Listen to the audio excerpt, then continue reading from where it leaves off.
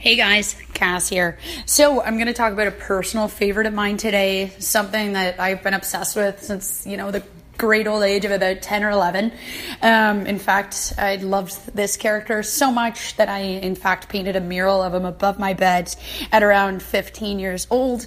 That's right, the 1984 American slasher film by possibly, in my opinion, the mastermind of horror, Wes Craven. That's right, folks, A Nightmare on Elm Street. So this was the first film to start, in my opinion, a cultural phenomenon. Freddy Krueger, what else is there to say? That character goes back so long, and in fact, to this day, probably still haunts the memories and the dreams of several people. Basically, this film in particular, the plot revolves around several teens who, at night they're being stalked and killed in their dreams. Now, no one quite believes this. It's quite a struggle for the teens to try and relay this information to the adult world.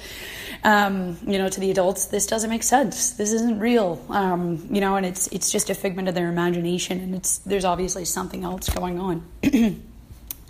But basically, they're being killed in their dreams, and then that, of course, relates over to reality. Now, the teens, of course, have no idea where this started, where the phenomenon came from. Now, and as the film progresses and the plot develops, that's all of our secrets come out towards the end, and we're basically given why does Freddy exist, what is he doing, and why is he here. So the film itself started with a budget of about $1.8 million, and in the first opening weekend in the US grossed about $25 million. So not a bad payout. Just as I was saying, this is possibly one of the most significant films in the horror genre. It would span not only 6-7 more movies, it would span a TV series, a crossover with Friday the 13th, video games, and various imitations. In fact, I can think of an episode of The Simpsons involving Groundskeeper Willie, which is very similar to our favorite villain, and sadly something I don't really like to discuss, but the 2010 remake, which was just pitiful attempt at trying to recreate this film. But I get why they wanted to. It was huge. Why not try to redo it? But it wasn't done right. So this, the 1984 version, it's definitely credited with carrying on many of the classic horror movie tropes that, personally, I've come to love. Some of these others, they don't agree, but essentially, we're looking at the morality around sexual promiscuity. So very similar to Friday the 13th, teenagers who have sex and you die, essentially. So this is a reoccurring theme, especially with Tina early on. Now, the film, for the audience, the struggle to define the distinction between dreams and reality, it constantly becomes our battle in the film. What are we watching? Is this real? Or is this, one of the dreams for the teens? You're constantly left guessing. And that's possibly one of the reasons why I love this film so much. It truly has the twist element. So we start with Tina. She's being stalked by a man that she can't identify, wearing a hat, a dirty sweater, and a razor glove. Now, she always appears to be in the boiler room. And our film starts with her explaining this to her friends, Nancy and Glenn. They're both kind of a little skeptical of Tina at the moment, and it's not till later on when Tina has them over and her boyfriend Rod comes for a visit that Freddy actually attacks. Of course, Nancy and Glenn, Nancy being the daughter of the police officer, our main lieutenant in chief, she believes Rod is the culprit, and then they go after him. Now that Tina's out of the picture, Freddy seems to have a new target, and has definitely laid his eyes on Nancy, who starts having dreams and is appearing in the same boiler room as Tina. It's not until she receives a burn on her arm that she starts to realize that there's something going on between the dream world and reality. And during one of her dreams, she sees Freddy ready to go after Rod and runs to the police station to try and defend him. and sadly arrives a little too late.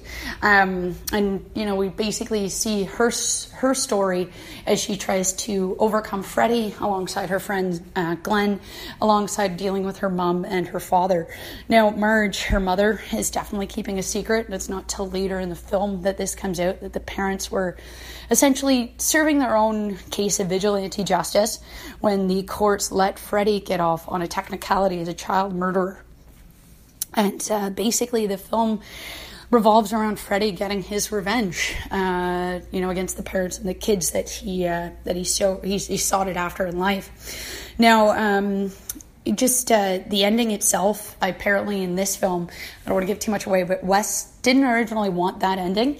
It was in fact New Line Cinema that told him to change it. They wanted a more of a twist ending, which I guess makes sense, given the fact that they did the twist ending would allow for them to, create further films.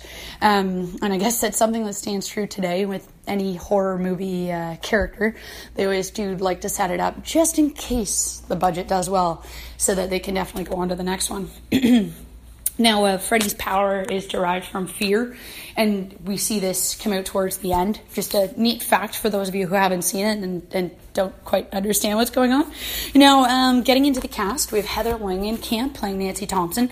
Truly a no-name at the time, but that's what Wes wanted. In fact, she beat out some actresses like Demi Moore. Robert Englund, again, wasn't the first choice, which I found pretty surprising, because to me, Robert Englund is Freddy Krueger. He imbibes everything that is Freddy. I can't imagine anybody else playing him. But during the audition, he was one of the few that were actually willing to take the character, this dark realm. That basically that was Wes's number one complaint, that no one was willing to go as dark as they needed to. And essentially, Robert did that, so, the film became his, and he took Freddy to a whole other place. Now, we see Johnny Depp in his launching role. This is what gave him his career, and it was actually one of Wes's daughters that picked him out of a row of headshots. It wasn't his first choice. He had a few others in mind, Charlie Sheen, but he wanted too much money, Nicolas Cage, but his daughters were the ones that picked him, saying he was the most attractive. Definitely wasn't Wes's choice, just because it was just this giddy, kind of gross guy with nicotine stains on his fingers. Tina was played by Amanda Wees. We have Nick Corey, who played Rod, who I didn't know, but actually during the time was sniffing heroin in the bathroom during some of the sets and scenes. So one scene in the jail cell where he's all sweaty and crying. Heather actually thought he was giving the performance of a lifetime, but in fact it's just him going through heroin withdrawals. We see Lieutenant Don Thompson, played by John Saxon, definitely an actor who was big at the time and has done this several times, so brings some experience to the role and to the character. And then we have Marge Thompson, played by Renee Blackie. Now we have the rest as a list of secondary characters, who just help further the plot, like Glenn's parents, some of the teachers, and so on. But the characters mentioned before are essentially what makes the film. Now, the story itself, Wes came up with the idea after a few different things. It was derived from three men coming to America from South Asia. They're escaping war and possibly some of the worst things they've ever seen, but they were suffering from disturbing nightmares, and with these nightmares had decided that they refused to sleep. In fact, some of them died soon after they went to sleep. The doctors would identify this as Asian death syndrome, and oddly enough, it would only attack men between the ages of 19, or men and women between the ages of 19 and 57. So just very unique articles. There's only 3 or 4 were written, but they seem to get in Wes's way. With further reading and further listening to like the song Dreamweaver by Gary Wright in the 1970s, this would seal the story for Wes. Some say Freddy and Nightmare on Elm Street was derived from his student film in '68, but I definitely think between the song Dreamweaver and the above mentioned story that he this created Freddy for him. Now, Freddy was derived over a few years. The first starting when he was a kid. Essentially, he saw this elderly man walking from his bedroom window, and he stopped down on the street and looked up at Wes at the window, wearing the fedora. Just something about the light in that moment is what sealed it for Wes, and he never could shake that image. So that image itself would serve as Freddy's sort of template. Now, he wanted him to be a child molester, but due to a very publicized case at the time, decided to switch it over to a child murderer instead, just to avoid, more publication and publicizing this molestation case at the time. Now, and then the name Fred Krueger, it was all derived from a high school bully who was picking on Wes. And in fact, we see this name pop up on a few different of Wes's characters, an example of which is Last House on the Left. They call the leader Krug. I don't know if anyone caught on to that. Now, the sweater, the infamous sweater, that red and green, it came from a couple different things, derived from DC Comics character Plastic Man, which if you look at the old pictures, really clashing red and green colors. And then along the way, Wes had read that red and green colors were, to the human retina, are such a strain.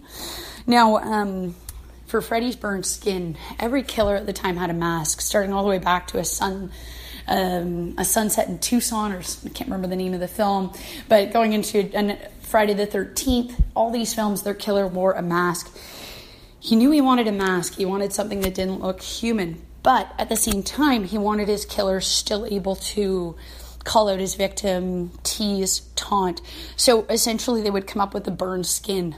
So it would still look natural, but still be different. And then essentially, the knife. Every killer had a knife, a sword. They were swinging one single item. Wes wanted something different, so he thought of the steak knives on a glove. And essentially, his prop guy was like, we can do this, and would create two different gloves. One, a dull one, used just for some of the regular scenes, and then one that was used for cutting.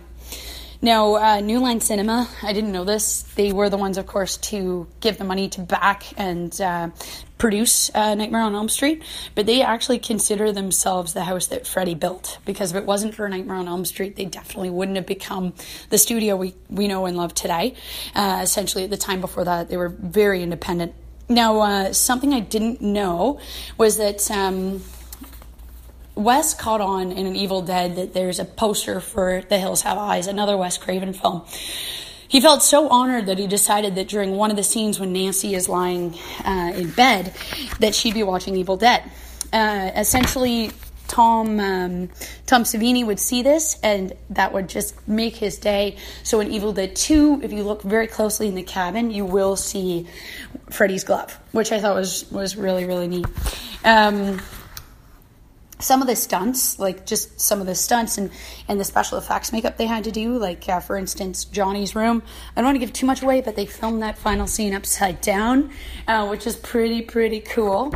Or I should say Johnny's room. Glenn's room is the one that they filmed upside down.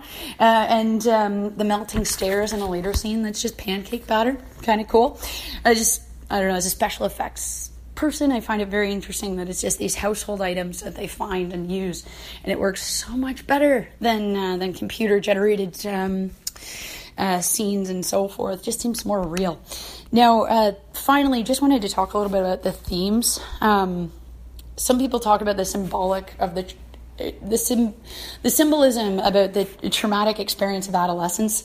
We talk about social anxiety, relationships, sexuality, all things teens are discovering and having to deal with. And then we see these themes pop up alongside a serial killer or some sort of murderer that they must face. And the sexuality we see is, for instance, in this film, like Tina's death. I don't want to give away too much, but, you can definitely almost get sort of a rape theme from there. As well as Nancy when she's napping in the bathtub and Freddy's glove comes up between her legs. Now, they're just very subtle, but, for those of us just with a little bit more of a Freudian thought pattern can definitely make that out. And another interesting theme about the film was just talking about the parents, and I never really quite looked at them that way. I mean, they're more damaged than the kids are. We see them drinking, we see them using drugs, whatever they can to numb the pain coming from the death of Freddy and what they're essentially hiding from their kids. So it's just neat going a little bit further into something that I just always thought of more of a campy 80s classic horror movie. But for those of you, I really hope there's a very few of you who haven't seen this film, go check it out. Freddy essentially became our first serial killer to actually taunt and almost play with his food, for lack of a better word. Before that, they didn't really talk, or they just grunted and ran, such as Texas Chainsaw Massacre or Friday the 13th. We never really actually got to hear them. And for the first time ever, you hear your serial killer call out your name and essentially manipulate things to his advantage. It really, really stays with you. It just is truly haunting. Wes Craven, may the man rest in peace. He's unbelievably brilliant and came up with possibly some of the best ideas in the horror movie industry. Just this film itself, it's to this day, people know who Freddy Krueger is. He's a cult classic. People go far and wide to see Robert Englund, from tattoos to the at-home accessories you can get. I know I definitely have my own fair collection of Freddy Krueger accessories. But anyways, just wanted to quickly touch base on one of my favorite Wes Craven films. Hope you guys can check it out if you haven't. And if you have, then you know what? Definitely worth rewatching with the new information I've given you today. And other than that, guys, I hope all is well. I hope you guys are enjoying my podcast. If you have any ideas for the next film you want me to talk about, please mention it in the comments on iTunes. I'm happy to hear it. Or check me out on Twitter and or Instagram. Thanks again, guys. Till next week.